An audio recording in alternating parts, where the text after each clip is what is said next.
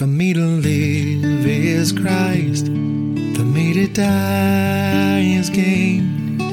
Every moment in between, there'll be joy and there'll be pain. I can't worry about the future or change a thing about my past.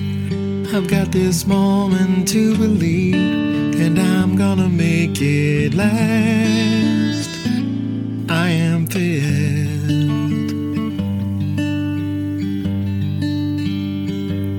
to be emptied. This is Pastor Michael Rogers from The Jar at 702 H Street Northeast in Ardmore, Oklahoma. Thank you for listening to our broadcast today. It's been a real eye-opener for Carrie and I as we've been studying in Genesis for really the first time in a while, where we've really delved into it, and we're starting to see these stories in such a different light than what we were before. And this week, as we were studying in Genesis, I just got this sense of remembering what it felt like when I was just a young man trying to do good and failing miserably at being as good as I wanted to be. I didn't even really understand. There was no moral code that showed me what good was supposed to look like. I just knew that there were some things that I was doing that were hurting me and that were hurting others that I regretted, that I wished I hadn't done. And all of that is before I even knew that there really was a God who said, this is how you should live. And then I met him. And the first thing that I noticed about him is that he has this sense of being perfect and complete in himself. He is holy, he's separated from us, he's different than us. And if he is as good as they said he was, he is better than I can ever be. And I put myself up against that God and realized that I was severely lacking. I wasn't just a little bit, I was severely lacking. And because that was the case, it actually made me feel worse. So before I could feel any better, I actually felt worse. And I started asking, what can I possibly do to attain to what it looks like God wants from me? Because it's more than I can manage. And then someone introduced me to Jesus. And then all of a sudden I understood that the whole point of me understanding what I now know is sinfulness. Before I would have just said my mistakes or the things that I did to hurt myself and hurt others, the things that I did to be further separated away from God. Jesus took the penalty for my sinfulness, and he saved me from it. And that was liberating. There was something amazing about that. There was something greater than anything that I had heard about that. And I, for a while, didn't say yes to it. I looked in a bunch of other religions and thought that maybe this is in all the religions, and maybe I just picked my favorite one. But Jesus is unique. There's nothing like him. And I started realizing that he checks all the boxes, answers all the questions, he removes all the doubts. He is who he said he is. And I put my faith in him. But a strange thing happened after that. Once I put my faith in him, I felt like now my job was to attain to that same level of holiness that I found out I couldn't live up to. And I kept making mistakes. And I would figure if God was so gracious that he would forgive me for anything that I did, then I could punish myself for it. And that way I would show him that I really mean it when I say I don't want to do this anymore. But the way I would punish myself is I would pull myself away from him and separate myself from him. I would stop praying. I would stop reading the Bible. I would stop going to church, because that's for people who are good. That's for people who know Jesus. That's for people who are getting it right. And every time he brought me back to the cross and reminded me again that Jesus paid it all to him I owe. Sin had left a crimson stain. He washed it white as snow. And I went through that stretch and that period for a long time, and I realized suddenly that the reason that I was struggling so much is because I was constantly waiting for God to get fed up with me. I was waiting for the moment when he finally said, "That's enough, Michael. I can't love you anymore." I'm Irish, so there's a little rebel in me. And my first response to that was actually to get worse just to test him and see if that was true. But no matter how deep I went, his grace was deeper. No matter how far away I went, when I turned around, he was right at my shoulder waiting for me to come back. And I started realizing that maybe I'm seeing God in the wrong way. Maybe there is something I need to learn that I haven't learned yet about who he is. Now, every week here at the Jar, we really want you to be ready for the word that God has for you. And so we always start out with the tension. And the tension today is, are you waiting for God to get fed up with you? Are you waiting for him to finally throw in the towel and say that's enough? Maybe you're a believer, maybe you're not. Maybe you have not yet given your life to Jesus. Maybe you gave your life to Jesus years ago, but you're still struggling with this question. When is he going to get fed up with me? And what we want to do, and we do this every week, is we want to just ponder a moment and consider a question that we have for you. You don't have to answer to anyone else. Just talk to God about what you feel like the answer is to this question. We're going to give you 10 or 15 seconds to ponder it, and then we'll delve into the scripture. And the question is this: what if God has more patience than we think?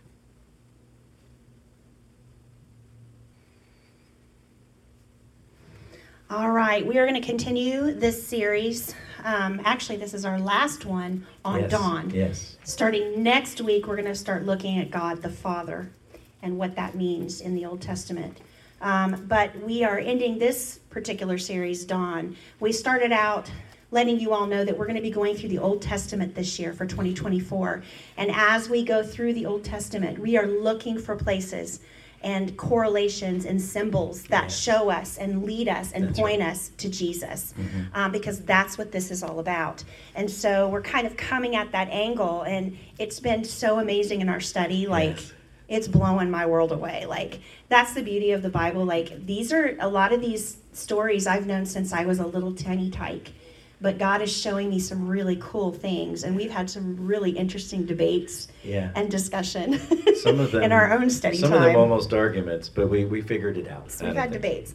But we started out the beginning, the very first week, talking about Jesus at the age of 12 and how he went to the temple. And when he went to the temple, Mary and Joseph thought they lost him, when in reality, he really wasn't lost, right? And when they find Jesus in the temple, he is asking questions. Yes. The Son of God is asking questions, and he's surrounded by these religious leaders that are 4 times older than he is, and he is asking questions, and he's learning, and he's figuring out where he fits inside of the world that he's going to be ministering to. Then we started in Genesis chapter 1. Yes. And we started to see how God created the earth, right? And we talked about all of those things. And then we got into chapter 3, where we got to the fall, and where Adam and Eve took a bite of that famous, what they call, we look at as apple, but we don't know what it was. Some kind of fruit. And all of a sudden, the perfect creation, the perfect world that God had created, has now, evil has been introduced to it. Okay, it was always good, but when Eve took a bite of that fruit, evil was introduced. And now we are starting from that point forward. But even in the midst of the fall, we see where God's love and mercy is throughout those first 3 or 4 chapters of Genesis. Yes. And what I mean by that is, we learned very early, right after the fall, that God could have just said, you know what, mankind, I'm out. Yeah, I'm done. You're on your own. Yeah. I'm out of here. He could have said that in that moment, but he didn't. Now, there was discipline, right? And we talked about the difference between punishment and discipline. Punishment is punishment. Discipline is consequences with love.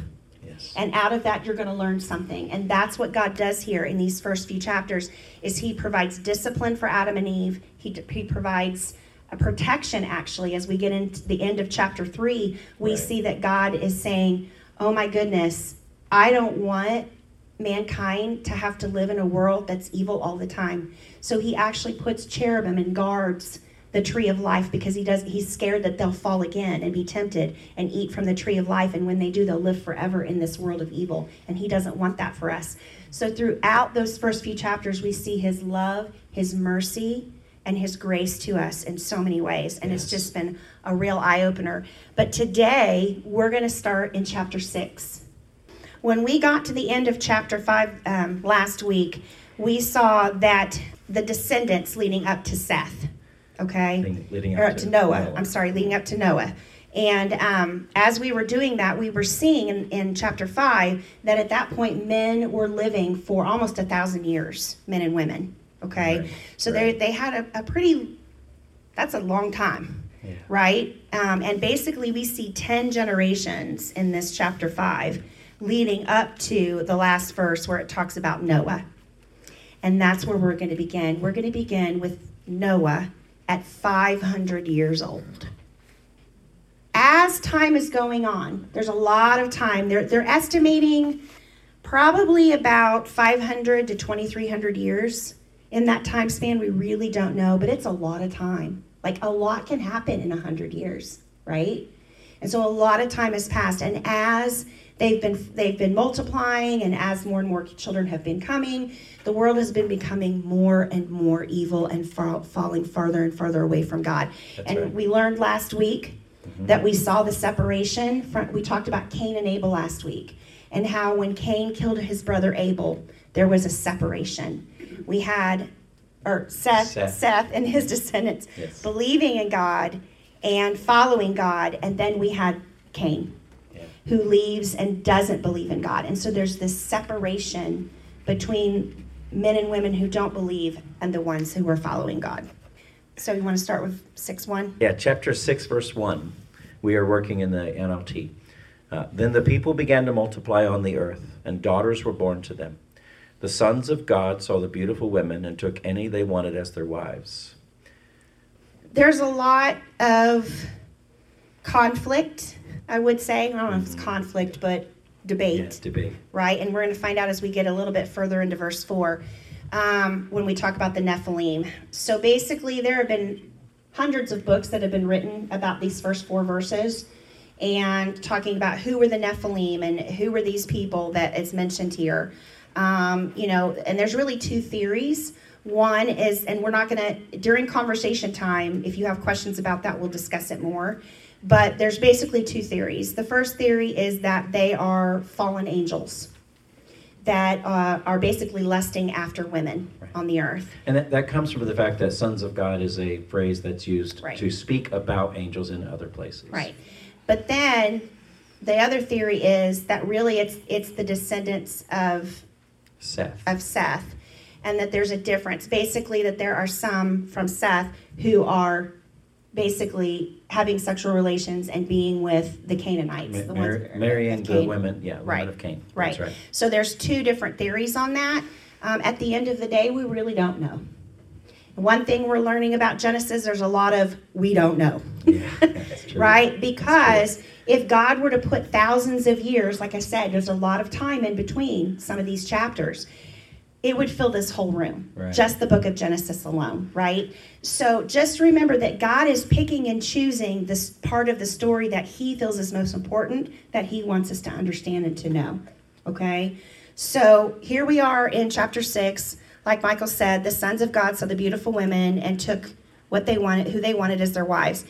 Then Lord said, beginning in verse 3, then the Lord said, my spirit, notice that's a capital S, and when it's a capital S, it's always the Holy Spirit, right?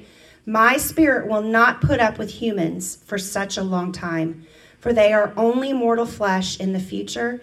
Their normal lifespan will be no more than 120 years. Yeah, and if you remember, right after the fall in chapter 3, he took away their opportunity for immortality because he didn't want them to live forever under this fallen state. Now he's saying, even 1,000 years is too long. Let's make it 120. But notice it says, my spirit will not strive. It means that in some way, shape, or form, we don't know what this looked like back then, but the Holy Spirit was involved, was helping them to make decisions. It doesn't mean that they were indwelt like we are today, but it does mean that the Holy Spirit was involved in the process, and he says, I don't want my spirit to have to strive with these men for 1,000 years. Just think of, I know as a 50-year-old, there's some regrets that I still every once in a while just drum back up in my world. Imagine if you had 1,000 years to make mistakes. Imagine how much regret you could build up in your mind. I just can't imagine it. And I think that God is saying not only that he is not going to strive like this for longer than that 120 years, but it's not even fair to us to give us that more than that 120 years. Right. And so when we look at that, we see God's mercy in that. This is not God saying, I'm going to kill them sooner. This is God saying, maybe 1,000 years is too long. Maybe we need to cut this down to 120. So then in verse 4 it goes on, in those days and for some time after, giant Nephilites lived on the earth. For whenever the sons of God had intercourse with women, they gave birth to children who became the heroes and famous warriors of the ancient times. Now what we're going to find out though is, and I think why he mentions it here, despite all the debate, when we start in verse 5, the Lord observed the extent of human wickedness on the earth, and he saw that everything they thought or imagined was consistently and totally evil. In other words, they weren't just doing evil things and sinful things. It was in their thoughts. Yeah, they were thinking up in new their stuff. minds. Yeah. Right? Yeah. They didn't need Satan to edge them on or to tempt them. They were already doing it. Yes. Okay? So this is basically carnal. This is do whatever you want. There's no consequences. I don't care about you. I'm going to do whatever I want to do. Yes. And yes, we see parts of the world that are like that. Right? But I can't imagine the whole, that being the culture completely. the whole world. I mean, yeah. I mean, it was just really bad. And like I said, it was their imaginations, their thoughts, their spirits, their minds, their bodies, everything Now, if you was remember, evil. when God was talking to Cain, and Cain was so upset, he said, be careful, because sin is crouching at your door, and its desire is for you. And so that's what we're seeing. He told Cain, just do the next right thing. Just do the next right thing, and you'll find approval from me. But these people are always doing the things that take them further and further away from God. And so in some way, shape, or form, whatever the Nephilim were, one of the things that was happening was these Nephilim, which really just means giant people or tall, very tall people. These people were in some way pulling people away from the worship of God and toward the worship of self and of each other. Mm-hmm. And because of that, that idea of evil is a biblical kind of evil. So it doesn't mean that every single person was a murderer or something like that. What it means is everyone stopped connecting their lives to God completely, so that they never even thought of him. All they thought about were themselves. Right. And whoever these giants were, what we really know is it made God angry. Yes. Right? They were crossing forbidden lines that God had set, and they were not doing his will. Right. And so he was not happy with them, and it wasn't good. And you think about this, when we sin, which here at the jar we say is missing the mark, right? When we are tempted, that's one thing. But when we sin and actually do it, we are creating our own giants, aren't we? Yes. We're creating the giants that suppress us, that overrule us and take over. And last week we talked about how God said to Cain, don't let sin overrule you. If you do what is right, I'm going to have favor for you. Mm-hmm. Right? And so here we see these giants that are taking over and just suppressing. And we have our own giants, right? When we overstep God's will, go against what he tells us, when we sin, we do that. And some of the worst actions we ever make are ones that we make, and we create those giants in our world. So because we even do that still today at times, it is important for us to know how God feels about it. And that's what the scripture tells us next. So let's see what God says. So starting in verse 6. So the Lord was sorry he had ever made them and put them on the earth. It broke his heart. And that word sorry there, it doesn't, in the Hebrew, it does not mean regret. So God isn't saying, I regret making mankind. I regret making the earth. That is not what he's saying there. Actually, that word sorry there actually means taking a deep breath in extreme pain. In our language, it would basically be a sigh of grief. So when you are grieving over someone or something, right, it's too much to bear. His heart was broken. That sorry there is grief. And here's the thing about grief. You can't grieve over something that you don't love. That's right. So he loved mankind. He loved us, and his heart was broken. And his handiwork, everything that he had made, think of God as an artist in this moment. Mm-hmm. Everything he had made of the world and of mankind was no longer the way that he originally made it. When he first made it, he said it was good over and over. Yes. It is good, it is good, it is good, it is very good. Right. And here it is not so great. Yeah, think of a potter having a clay on a wheel, and he's creating a vase. And he's created the vase, and he gets to where it's completely perfected. And then all of a sudden, a little tiny imperfection somewhere causes the rest of it to unravel. And all of a sudden, it's no longer in the shape that it was before. And what an artist has to do then is bring the clay back down to a lump and start over. Mm-hmm. And that's what we see God doing. That's right. I have an illustration too. Do you still want me to share it? Please do. So this is a good illustration. Leonardo da Vinci was painting his masterpiece, The Last Supper. This is something I didn't know, but he went looking for models to sit for the various disciples and for Jesus. And it took him many years to create, The Last Supper painting. But he found a handsome and innocent-looking man in a choir in one of the churches in Italy, and he painted him as Jesus in the great painting. And the man's name was Pietro Brindilli. Did I do it right? Good job. So years passed, and as Da Vinci continued to work on the painting, he left the face of Judas Iscariot for last. And so Leonardo went out into the streets of Rome, and he was looking for the most forlorn person he could find. And he saw this man who he wanted to be the disciple to portray Judas. His face was drawn. He was villainous. So he hires the man. He brings him in to sit for the face of Judas. And when he has completed the work, he was about to dismiss the man when he asked, "By the way, sir, what is your name again?" And the poor gentleman said, "Don't you worry. Don't you remember me? Or don't you know me? I am Pietro Brindilli. I also sat as your model for Jesus, for the face of Jesus." The poor man had drifted so far from being good to becoming what he was then after he found him again, and that he couldn't believe what he was seeing. Right? So beware of drifting Yes. from God. Yes. Right? And here we see that is what man has done here. That's right. They have drifted. Now, that's the hard part of the story. Yes. Now we're going to see God's redemption, right? So we go to verse 7. And the Lord said, "I will wipe this human race I have created from the face of the earth. Yes, I will destroy every living thing, all the people, the large animals, the small animals that scurry along the ground, and even the birds of the sky. I am sorry I ever made them."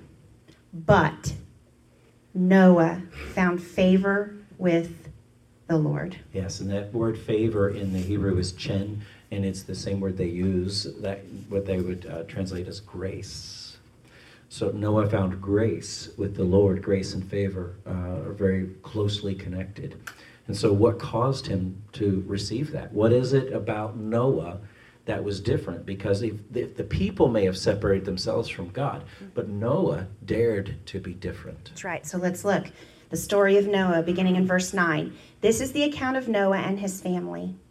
Noah was a righteous man, the only blameless person living on earth at the time, and he walked in close fellowship with God. Yes. So what does it mean to be righteous? We tell you all the time that a good way to remember what that means is what it means is right living. It's an opportunity for us to live in such a way that we are constantly doing the next right thing. And so what we know about Noah is that he doesn't mean that he was necessarily perfect, but he was trying to do the next right thing. Mm-hmm. And then it says he was blameless. And the fact that he was blameless doesn't mean that he was perfect or that he had never done anything wrong. The actual word in the Hebrew means to be complete. It's like, you know how when you put a pencil on paper and you start to draw a circle, and until you completely come around to where that circle started, it's just an arc or a wavy line. But the minute that you connect it, it is now complete, and it's one line and it's a circle. And that kind of completion is what he is finding in God. So he's trying to do the next right thing. He's find his completion in God. And then he's walking with him in such a way that the people around him notice.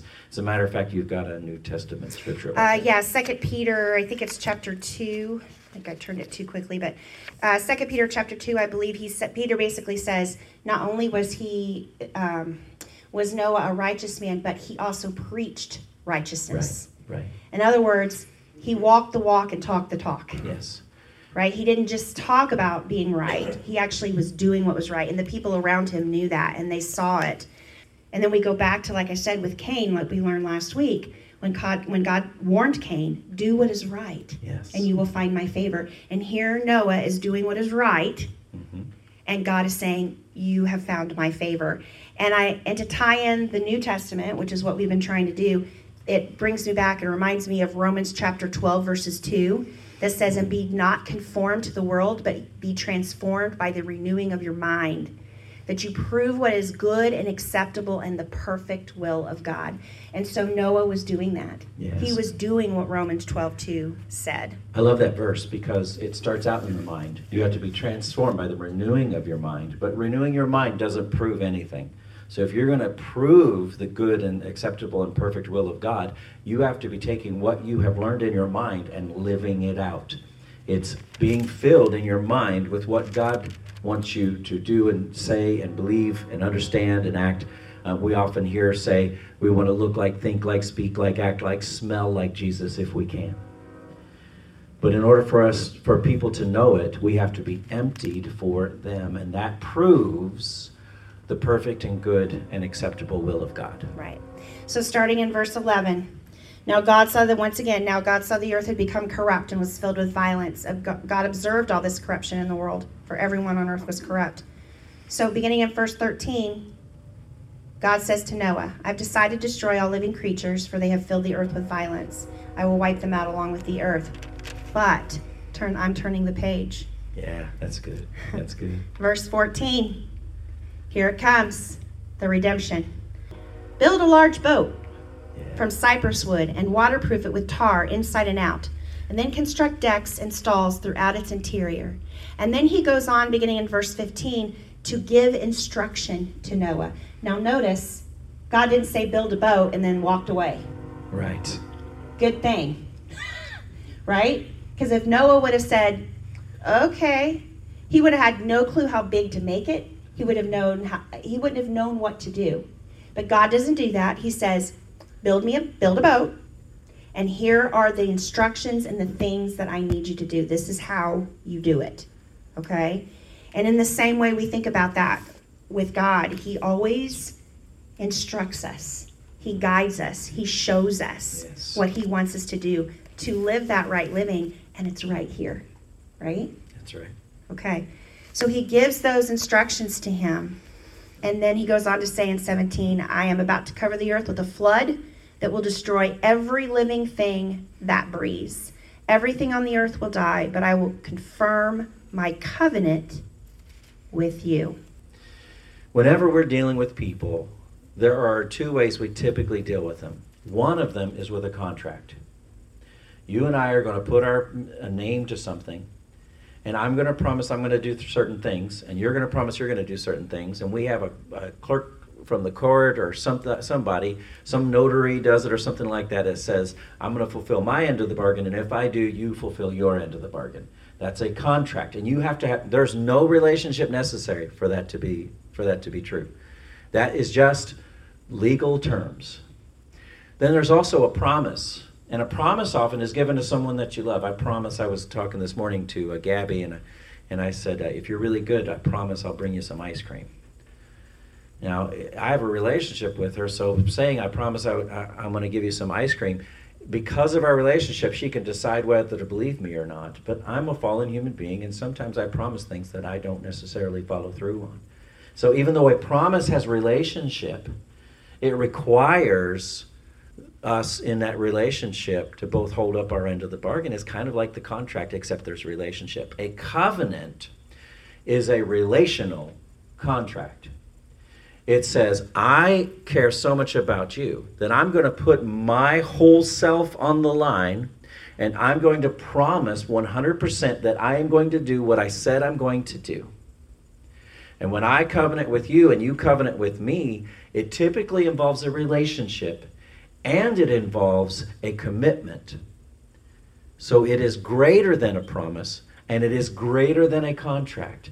And when we approached Solid Rock about using this building, we started talking about drawing up a contract, and Pastor Steve said, I would rather we had a covenant.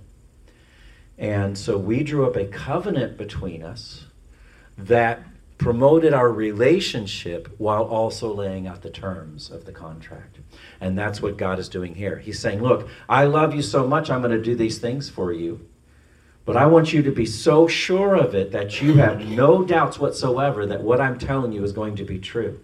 So I'm not just going to promise you, I'm going to covenant with you that it's going to be true. And this is the first time it's used in Scripture. And we know when we go further in the future that Jesus is also our covenant, isn't he? Yes. This is the first time when we see that God gives specific instructions for Noah to build an ark that's going to keep his family safe through all of the floodwaters, all of the days, and we're going to find out how long that is in just a minute. And it's way longer than the Bible than when we learned when we were little. Yeah. He is preparing this ark that is going to be safe and protective. And in the same way, we can say that about Jesus. Mm-hmm. So I want you to think about symbolically the ark representing Jesus in a lot of ways, as far as he has created this safe place and he has made this covenant and this promise, right? So Jesus said in John 14, I am the way, the truth, and the life. No one can come to the Father except through me. God always provides an ark for those who seek him. Yes. For those who seek him. Yes. The world would have you believe that you can make it to heaven on your own by doing good works. But God says in Titus chapter 3, he saved us not because of the righteous things we have done, the right things, but because of his mercy and grace. He washed away our sins, giving us a new birth and a new life through the Holy Spirit. He generously poured out the Spirit upon us through Jesus Christ, our Savior. And so that covenant that God gives here to Noah, God gives us another covenant through Jesus Christ. And we're going to talk about that even more at the end. Yeah, well, this covenant begins it. And then there's a covenant with Abraham. And that is, now we think of it as the old covenant. And now the covenant with Jesus is the new covenant. And another word for that is testament. Mm-hmm. So when we read the Old Testament, we are reading about the old covenant. And the reason it's called the New Testament when Jesus comes on the scene is because Jesus is the mediator of the new covenant. Yes. And that New Testament is what we live in now. Right. So let's go to 7. When everything was ready, the Lord said to Noah, go into the boat with all your family, for among all the people of the earth, I can see that you alone are what? Righteous. Mm-hmm. And then he goes on to tell them to take 7 pairs, male and female. So we learn about the 2 pairs, right, when we're little, 2 by 2, right, of every animal. But then there are 7 animals that are considered pure. The clean animals. The clean animals. And those are the ones that are for sacrifice and to eat. Okay? And so he tells them to do that. And it goes, when you go down to 5, it says, so Noah did everything as the Lord commanded him. So another thing we can learn from Noah, he was obedient. Yeah. He was obedient. God said, do it, and he did it. He trusted the promise, and he did it. Now we see in verse 6, Noah was 600 years old when the flood covered the earth. So 500 years old, he has his kids. 100 years later, 600 years old, this is when everything begins to rock and roll. Yep. Right? And so they go into the ark. Verse 7, he went on board the boat to escape the flood, he and his wife, his sons, and their wives, and all of the animals with them. Yeah. And then we go further on, then starting in 11, Noah, when Noah was 600 years old, on the 17th day of the 2nd month, all the underground waters erupted from the earth, and the rain fell in mighty torrents from the sky. The rain continued to fall for 40 days and 40 nights. So, let's see. So, 13, that very day, Noah had gone into the boat with his wife and his sons, and with him in the boat were all of the animals, 2 by 2, male and female. And it keeps saying, just as God had commanded Noah. Yes, all just, through the story. yes, over and over. And then we see in verse 16, second sentence, then the Lord closed the door behind them. Now, God brought this to me, and I thought it was so beautiful. He not only prepares this ark of salvation, this ark of rescue for Noah and his family, but the moment they obey him and they go into that ark, they step into that door, and he seals the door and he closes it. Why? To protect them. He is protecting them. That boat was safely designed by God, just like the plan of salvation was designed by God. That's right. So when we say yes to Jesus, we are stepping into that ark. And we are saying, I believe in your promises, Lord. And I believe what you have told me. And I am going to let you put your seal, close that door. I am yours now. In the book of and that Ephesians, is what is happening here. The book of Ephesians tells us that seal is the Holy Spirit. The reason we've given the pledge of the Holy Spirit is because it seals us in God. So that we can know that we've been covenanted with God, that he is saving us from our sins and from our sin nature. His intention is for us to become better and better and more like the person God meant us to be. But also that we have a future, because whatever happens in this life, in the next life, we are going to be there with him. That's right. So then let's jump to chapter 8. Chapter 8. But God remembered Noah and all the wild animals and livestock with him in the boat, and he sent a wind to blow across the earth, and the floodwaters began to recede. The underground waters stopped flowing, and the torrential rains from the sky were stopped. So the floodwaters gradually receded from the earth, and after 150 days, exactly 5 months from the time the flood began, the boat came to rest on the mountains of Ararat. 2.5 months later, did you notice that? It comes to rest at 5 months. Then 2.5 months later, as the waters continued to go down, other mountain peaks became visible. Then in verse 6, then after another 40 days, Noah opened the window and he released a raven. And so it talks about how we always see it as a dove, right? But he releases this bird. And what he's doing is he's sending it out to see if there's any dry land. And you'll notice as you go from verse 6 all the way down to 12, over and over, the word wait comes up. Yep. Noah waited. Noah waited. Noah waited for the raven to come back. Then he Noah sent a waited. dove, and he waited for the dove to come back, and he Right. came back empty-handed. Then he waited and sent it back out, and it came back with a leaf. And then he waited and sent it back out, and it never came back. And he said, "Okay, now I think it's ready. I think it's time." So then go to chapter 8, verse 13. Noah was now 601 years old. So they have been on the ark. By the time we get done to the end of verse 14, 1 year. That is a long time, y'all, to be on a boat with a bunch of live animals. And only my family. I'm just saying. Right? So Noah was like, please, Lord, can we get off this boat soon? They were on that boat for a year. Right? And then verse 15, then God said to Noah, finally, he didn't say finally, but I'm sure Noah said it, leave the boat. So what else do we learn from Noah? Noah is also patient with the Lord. Yeah. He waits upon the Lord. Right? He could have turned to his family and said, you know what, I'm tired of y'all. Let's get off this boat. Let's get off the boat. Don't make me turn this ark around. Yeah. You know what I mean? He's tired of being on the boat. Yeah.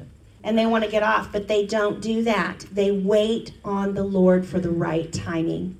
Why? Because God's timing is perfect. It is holy.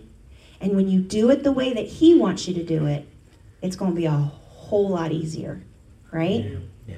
A whole lot easier. We have opportunities to get out of the boat ourselves. And later Peter does the same thing and gets to walk on water because he keeps his eyes on Jesus. And as we get out of that boat, it's an opportunity for us to be able to do what God has called us to do. But the thing is that if we try to rush it, there may be things that God has to get in place that have nothing to do with you. You have to wait for him to create the right setting the right circumstances and have everybody ready for what it is that he's asking you to do. And if you try to rush it and try to push ahead, you are walking into a place that's not prepared. But if you are patient with God and you let him do the work, then when you walk into it, it's already been prepared for you. There is already a place for you to experience the opportunity that you have. So verse 16, leave the boat, all of you. You and your wife, your sons, their wives, release all the animals, the birds, the livestock, the small animals that scurry along the ground, so they can be fruitful and multiply throughout the earth. So what is God saying? He's saying, I have accepted you, and you have stepped into my ark of protection, of salvation. But now that I've rescued you, and now that I've saved you, you can't stay on the boat forever. Mm-hmm. It's time to leave the boat. It's time to be fruitful and to be multiplying, right? And in the same way, when we accept Jesus into our lives, we are stepping into that ark. We are stepping into that boat. But then God says, I don't want you to hide in the boat. I want you to go out, and I want you to tell others. And I want you to live the way that Noah lived. Be righteous, be blameless, be obedient, and be willing to wait. And in that, you will find my favor. Yeah. I think of what I mentioned earlier about the tension and how sometimes I would punish myself. What I found was that I was constantly running back to the boat. I'd leave the boat, and then I'd come back to the boat because that's where it's safe. And I'd leave the boat and come back to the boat, and leave the boat and come back to the boat. And what God wants is for us to walk with him as we walk away from the boat and to be fruitful and multiply there. And for us spiritually, that means to be letting people understand that what we are experiencing in our lives is only possible through Jesus. Mm-hmm. And everything that happens, the people that we read about in Acts, whose numbers were added to daily, knew very little about the scriptures. Churches that were Gentile instead of Jewish didn't even have the Old Testament scriptures. What they knew was Christ and him crucified and their story with him. And yet, the Lord was adding to their number daily. And that's, so for us, we have to remember that it's not about learning every single verse in the Bible. It's not about being able to quote scripture. It's not about memorizing the Roman road or the way of the master. It is about recognizing what God is doing in your life right now and giving him credit for it in such a way that it causes others to wonder how they can get some of that. That's right. We want to thank you for listening to this episode of The Jar with Pastors Michael and Carrie Rogers. If you'd like to support our mission, you can go to www.thejarministries.net and look for the Give button in the top right. Your sponsorship allows us to continue ministering to the least of us in our great city of Ardmore, Oklahoma. Thank you so much. I am filled